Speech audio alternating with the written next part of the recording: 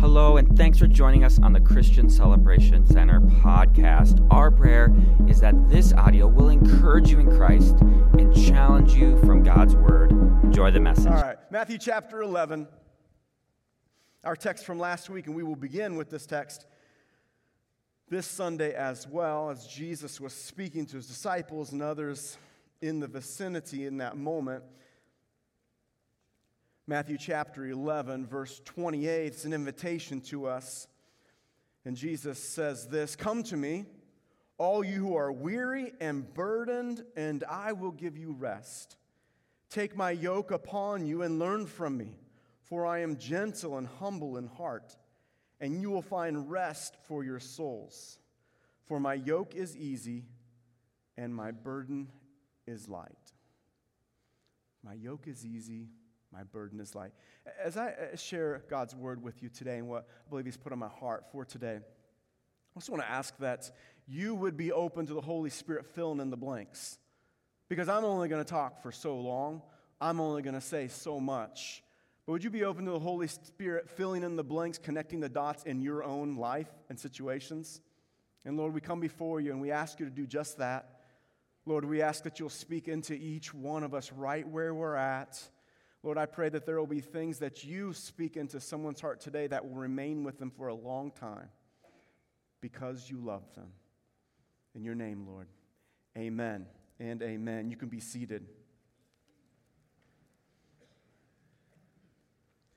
Easy as pie. Easy as pie. Now, during this series, I'm not trying to give the impression to you that life is a walk in the park every single day. We know that it's not. There are times that are difficult, there are times that are challenging, and I'm also not necessarily saying that following Jesus is the easiest thing that you'll ever do. But what we hear from Jesus is that his yoke is easy. And that's interesting because sometimes it seems like it's easier to go through the wide gate, as Jesus described. Sometimes it seems easier to go with the flow, right, of a culture, or go with the flow downstream.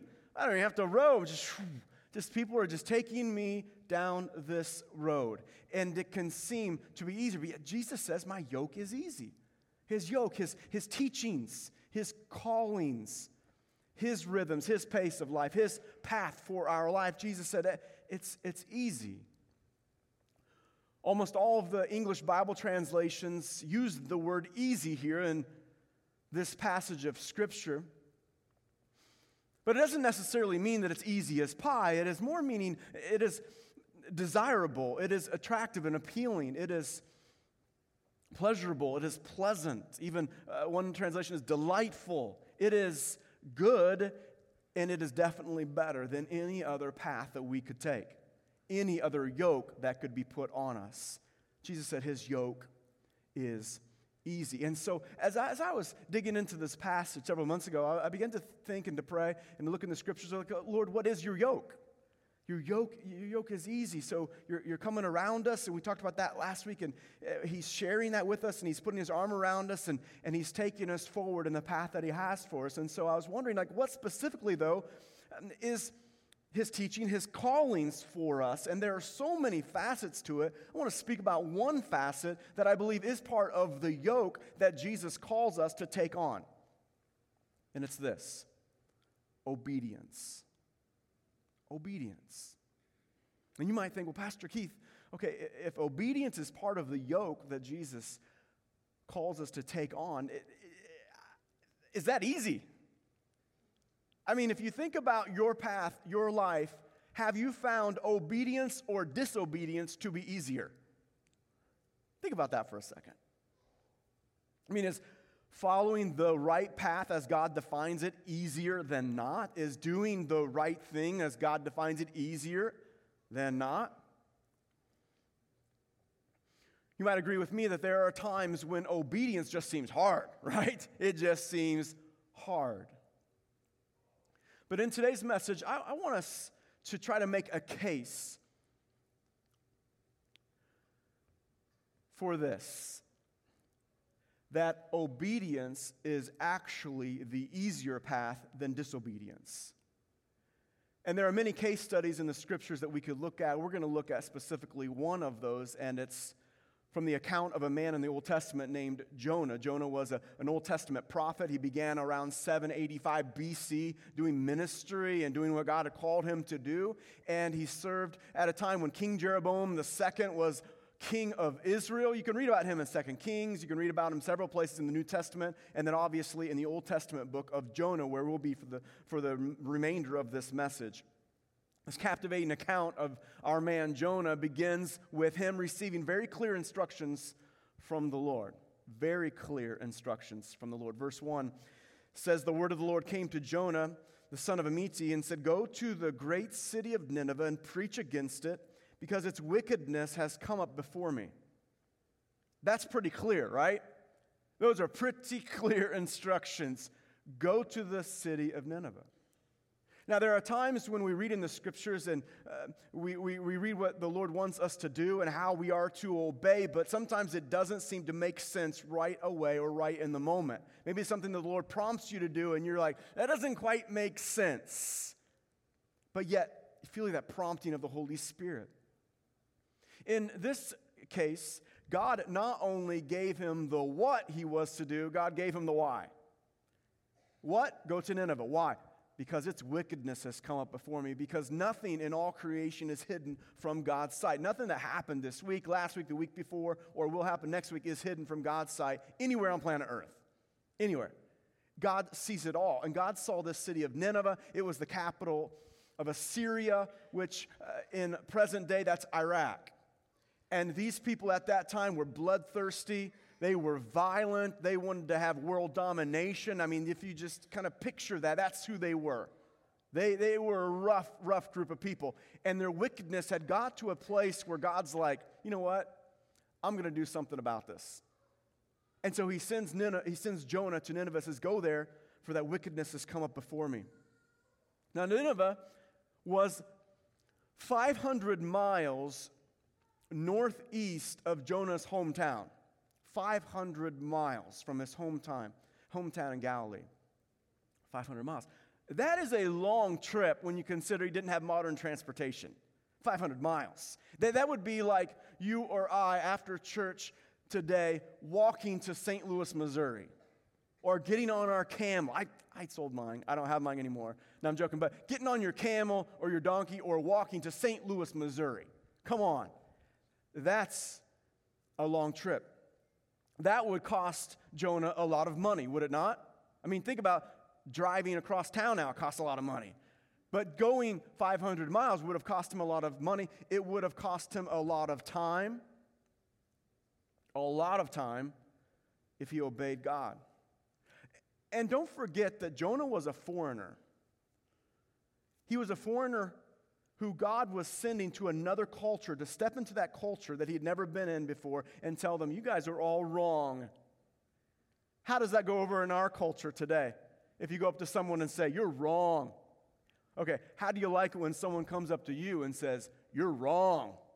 Doesn't feel good, right? Nobody likes that. I don't know of anybody that loves that. And so there was a possibility not only that Jonah was going to spend some money, spend some time, but there was a possibility that he would be rejected. And nobody likes that either. And when you put all that together, you could say that obedience is hard. That obedience is not easy. But I want us today to take a few moments in this message to consider what his disobedience cost. Because you can take this to the bank. Disobedience always comes with a much higher price tag. It's an inflated cost. It always is more.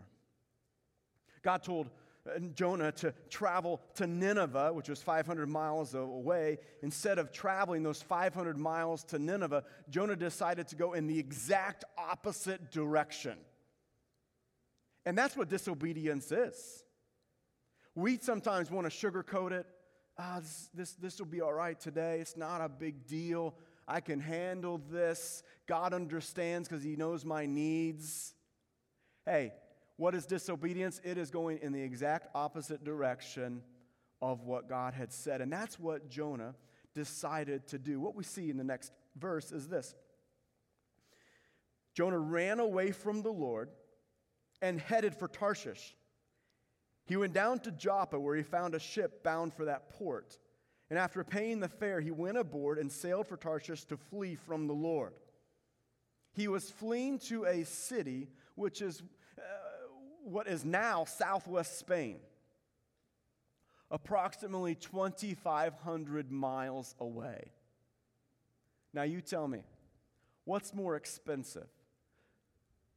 Walking or driving to St. Louis, Missouri, or walking or driving to San Diego, California? This would have taken Jonah so much more time just to follow through with disobedience. 2,500 miles away in the opposite direction. But consider how much money it would have cost him as well. I wonder if he emptied out his checking account. And then as I was reading this passage and praying about this thought hit me. The money that God had provided for Jonah's missions trip to Nineveh, Jonah decided to take and to use to fund his disobedience. Every time, as I've been preparing for today, when I come to that part in my notes, I stopped. I literally stopped every single time, because to me that is a sobering thought. When we understand that as a believer, God's divine power has given us everything that we need for life and godliness. That means God gives us energy. He gives us mental bandwidth. He gives us strength. He gives us resources. He gives us everything that we need to do the right thing, to follow Him and His ways. He gives us everything. And what happens when we disobey? We take what God has provided for His mission, for His purposes for our life, and we use them for disobedience. We use that energy. We use that bandwidth, that mind. We use that resource that God has given to us. We use money. We use whatever that God has provided for us, and we use it for disobedience. And in this case, Jonah used the money that God had given him for a missions trip to another city to help them know God in order to fund his disobedience. Well, God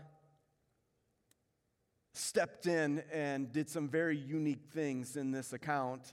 Verse 4 says, "And the Lord sent a great wind on the sea, and such a violent storm arose that the ship threatened to break up. All the sailors were afraid, and each cried out to his own God. And they threw the cargo into the sea to lighten the ship." Consider the stress on these unsuspecting sailors. Think about that. The mental anguish, the physical exhaustion as they're trying everything that they can do to try to get back to land, to throw all their cargo and goods over so that it would be lighter, so that they could somehow survive. They're each crying out to whatever God that they serve, whatever idol that they had brought along with them. Understand, these were hardworking people who were grown men, burly sailors, and they were so scared that they began to cry. Picture that for a second. Consider the stress that was on these sailors because of what? Jonah's disobedience. Consider the financial ramifications for these people because of Jonah's disobedience. Think about that for a second. I mean, if a ship is hired to transport goods, when the ship arrives without the goods, what happens?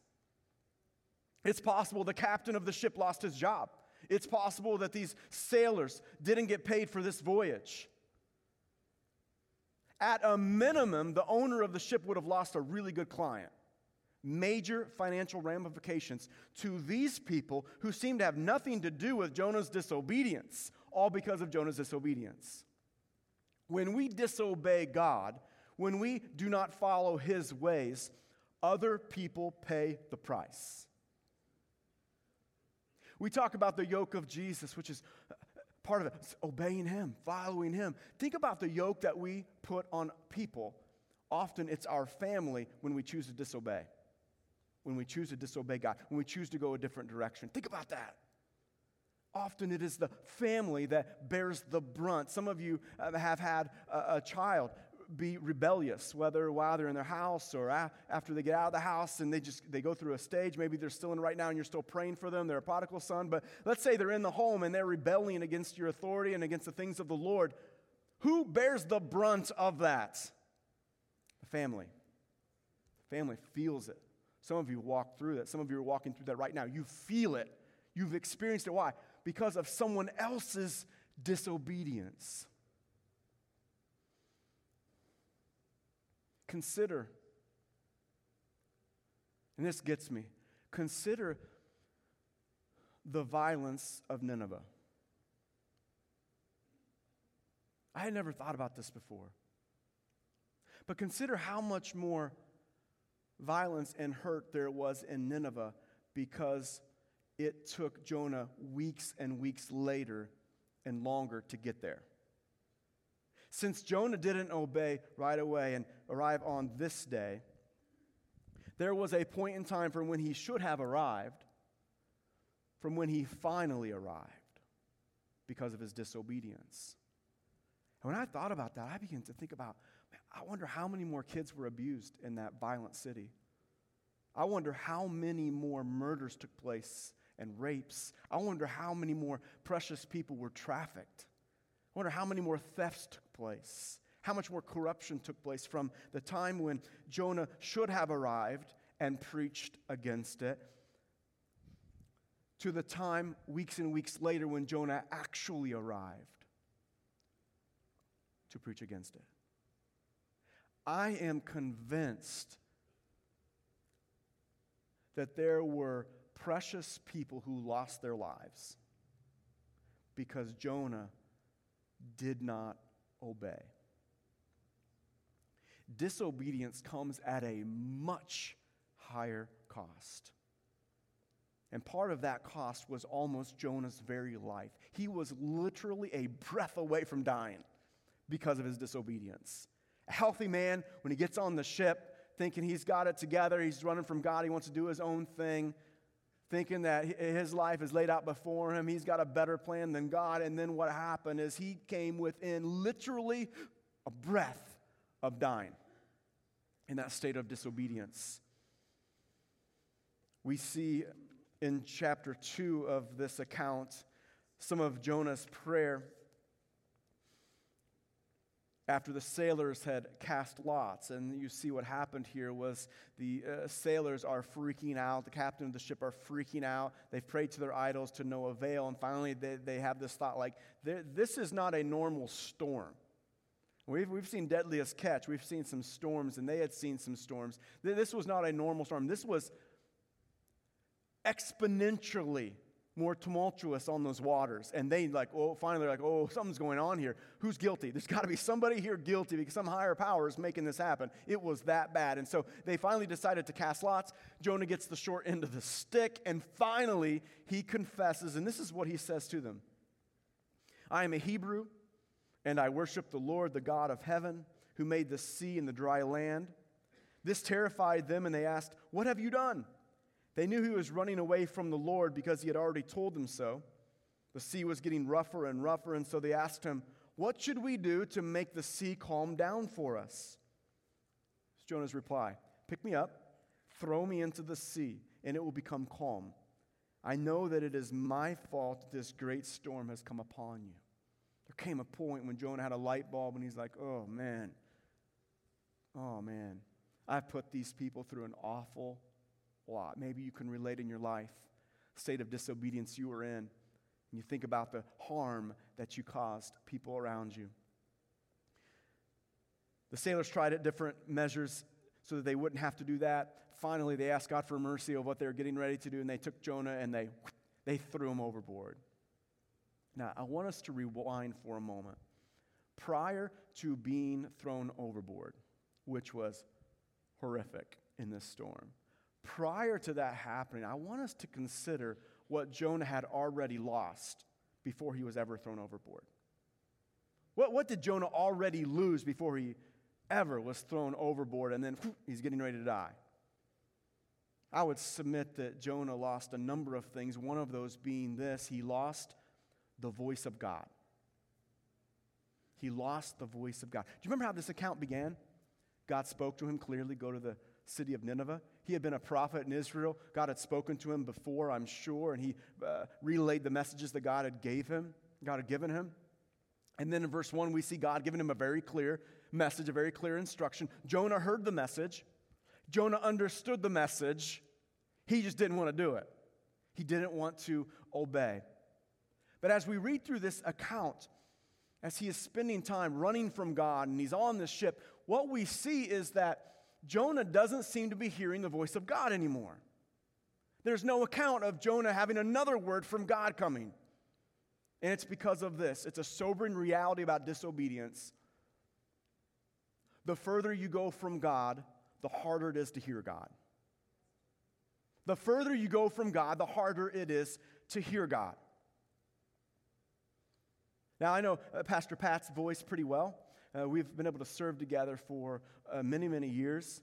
I know his voice, and so if he says, Pastor Keith, or he says, Keith, I know I could pick it out of the crowd. That's Pastor Pat, because we've had so many conversations. But the further that I get from him, it probably would become a little bit more difficult to hear. So, can you say my name? All right, I hear you. I'm just going to keep going here a little bit. Still hear you. Still hear you.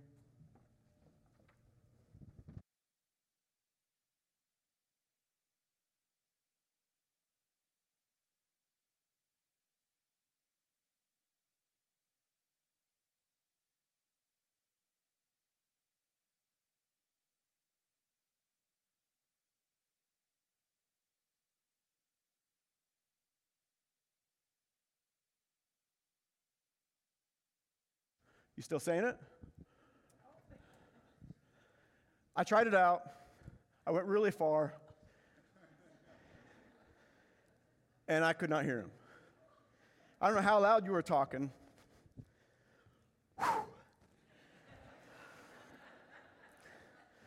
But the further you go, harder it is to hear. And I know his voice. I can understand it when he talks. Interestingly, he didn't move. I did. I ran. I couldn't hear him. Still talking, or he could have talked. Even if he talked louder, there's no way. I was far enough away. There's no way I could have heard him. The farther you go from God, the harder it is to hear God. Jonah, because he was running from God in a state of disobedience, couldn't hear God's voice. Does that mean God wasn't talking to him? That means he could not hear him. And the thing of disobedience where we think, I can handle this, it's just a little bit, it's not a big deal, doesn't work like that. The farther you go from God and his will and his ways, the harder it is to hear from God. Jonah lost God's voice, and he lost something else. Jonah lost his compassion. He lost his compassion. Remember, what is happening during that storm? Sailors are freaking out. They are crying out to their idols. They're doing anything that they can do, doing a little dance, do whatever they could do to get the storm to stop. They're doing everything they know nautically to make it happen, throwing things overboard. They're doing everything that they can. They can't stop the storm. They know they're going down. They are freaking out. They are literally crying. These grown men are crying. And what is Jonah doing? He's taking a nap. You can't make this stuff up. If you read this account, you see he had gone down below and he was taking a nap. I believe the reason why he was taking a nap is because he didn't care. There were people above him that were crying. You don't think he heard that? He didn't care. He just pulled the covers up and turned over. Another sobering reality about disobedience is that disobedience causes our hearts to harden toward God and toward others. Jonah, before, probably had some compassion in doing what God had called him to do. But in his state of disobedience, man, his heart just got harder and harder and harder and harder. With every step with which he ran from God, his heart got harder. Not just toward God, but toward others. He lost his compassion, and then finally he lost his testimony. He lost his testimony. Jonah was a Hebrew. He was a chosen one of the Lord, called by God to be a prophet. And the people on the ship had no idea he was just another guy. He was just another person running away from whatever. He lost his testimony. When Jonah was running from God, I would say he wasn't just running from his mission, he was running from his identity. He was a Hebrew called of God. He and the other Jewish people were, during the Old Testament times, to be pointing people to God. They were to be showcasing God's love and power. They were to be people who put on display, pointing to the time when the Christ would come out of the Jewish people. That was his identity, and he was not only running from his mission, he was running from his identity. And here's the thing with disobedience. Disobedience silences your testimony. It throws a blanket over your identity and your God-given mission so that people can't even see it. You just look like everybody else, and it silences the testimony that God has given you.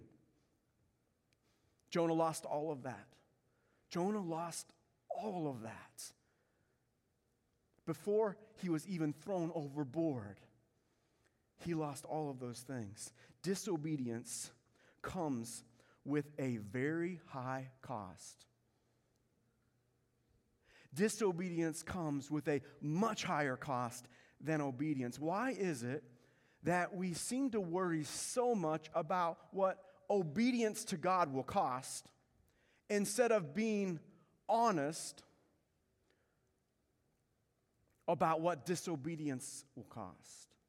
And often I would say it maybe more so like this. Why is it that we worry so much about how much obedience might cost? Because often we don't know the full cost and we think it's bigger than it really is, instead of being honest about what disobedience will cost. Disobedience comes with a much higher price tag, and that's what Jonah experienced.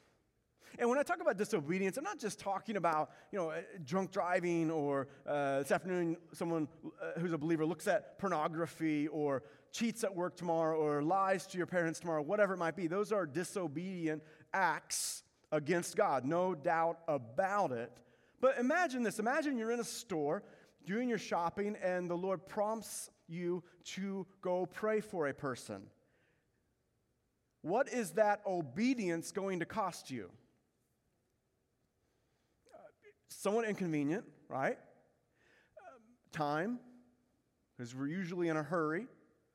Well, Lacey's not when she's shopping for clothes, but grocery shopping, we're usually in a hurry. Okay, it could cost an awkward moment, right? You might get rejected. Like, what? You're crazy. Like, what? But what will disobedience potentially cost in that scenario? It might cost someone from not getting their healing. God was looking for someone that would step out in faith. It could cost a healing. It might result in that person not coming to know the Lord that day as their Lord and Savior. We know God still wants to pursue them, but you see what I'm saying?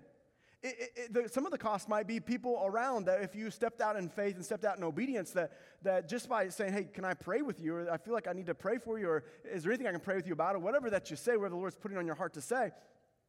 There potentially would be other people around you that would hear that. And they would be seeing the light shine in you, pointing them to the Heavenly Father. You see what I'm saying? There is a cost that comes with our obedience. Jesus says, my yoke is easy. Like, what? Well, when you compare the path of obedience with the path of disobedience, I would submit that the path of obedience is easier. The path of obedience is the easier path. Now, Jonah did disobey, okay? He did disobey, but God in His grace and His mercy kept pursuing him. He sends this huge storm after he's thrown overboard, right before Jonah's like, one last bubble coming up. The Bible says that a huge fish was sent by the Lord to swallow him up.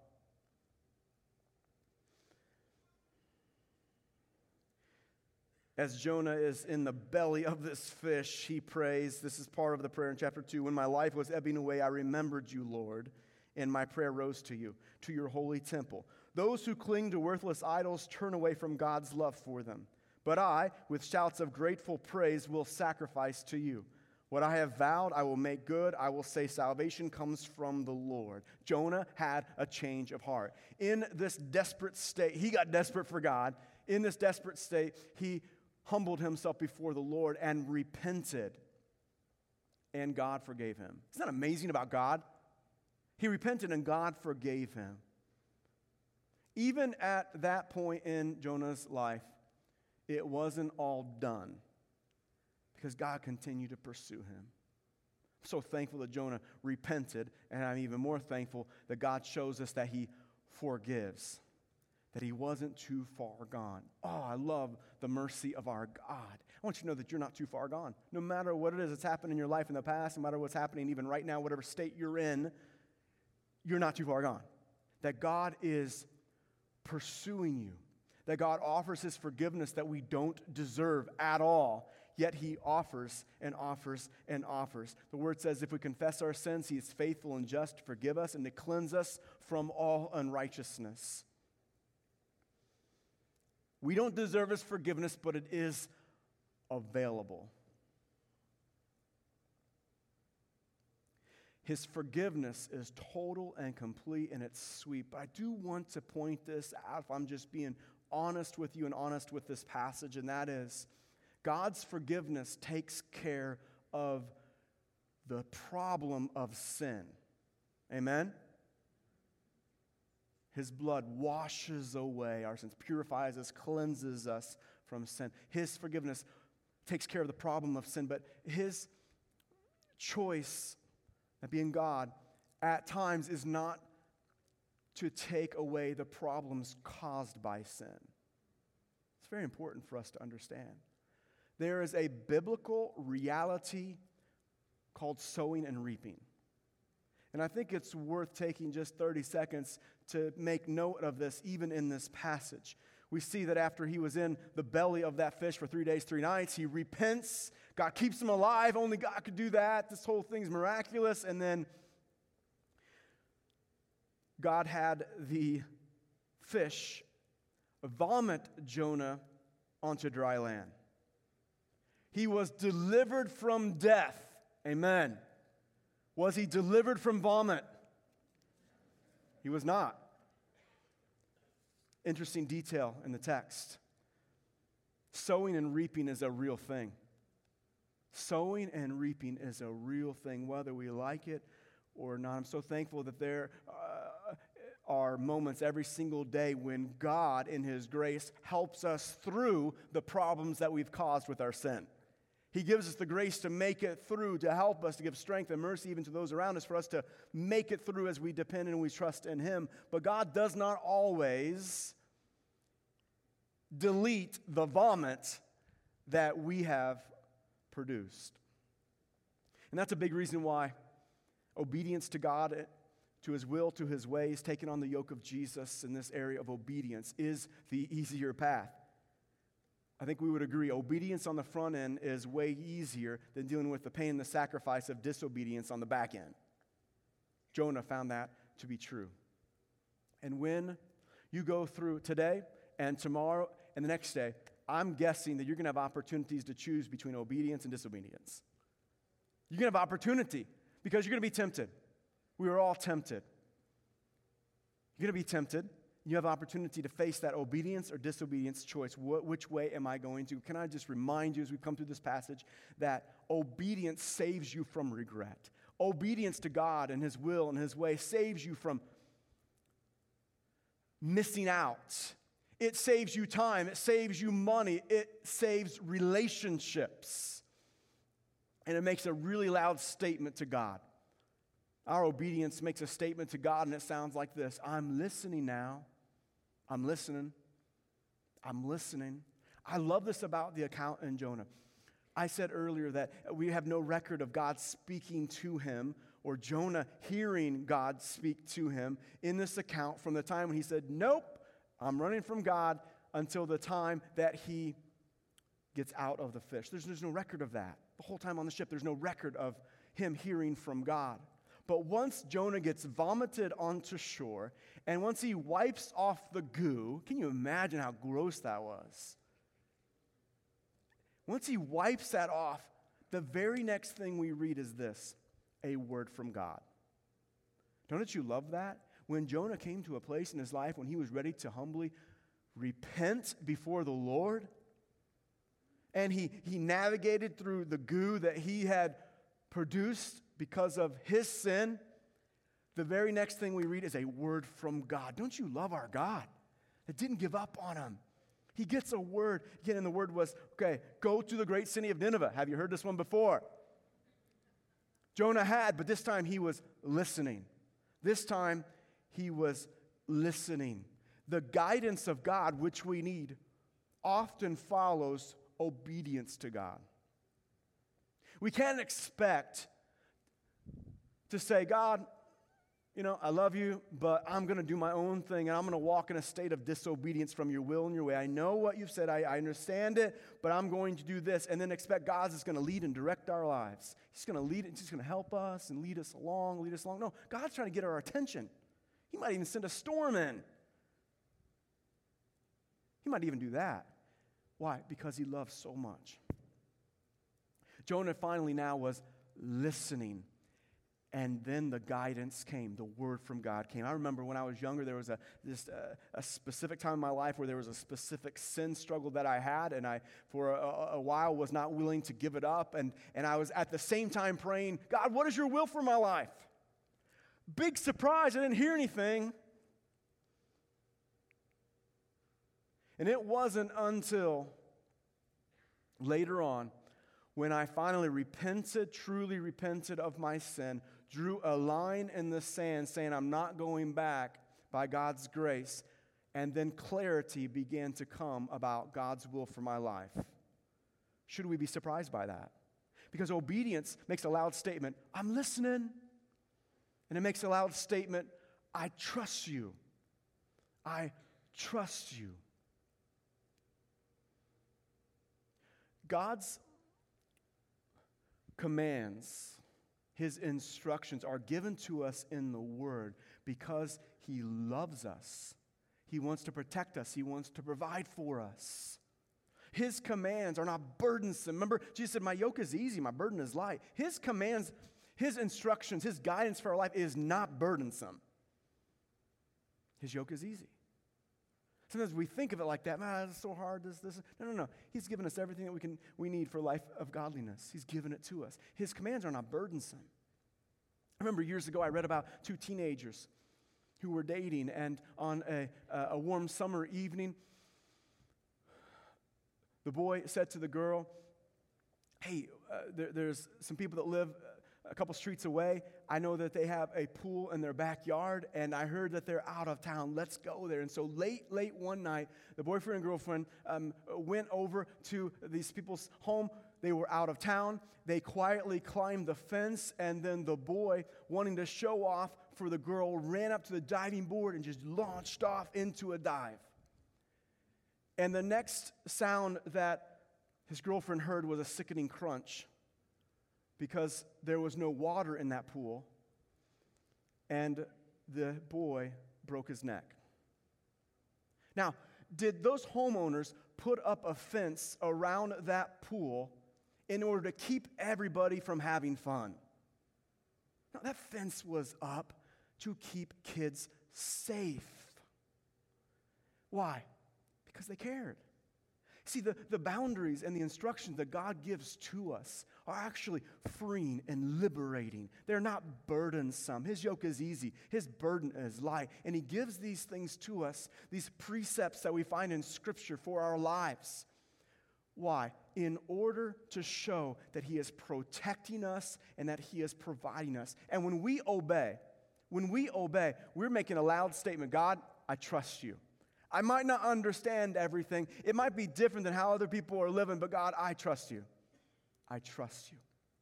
And then finally, obedience makes this loud statement, God, I'm following you. Lord Jesus, I'm following you.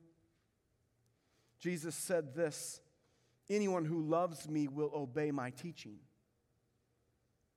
Makes a loud statement, God, I'm really following you. Not just in word, but in deed. You see, obedience to God will never earn a relationship with God, right? We're not saved by our works. None of us stand a chance in that regard. We're saved by His grace through our faith.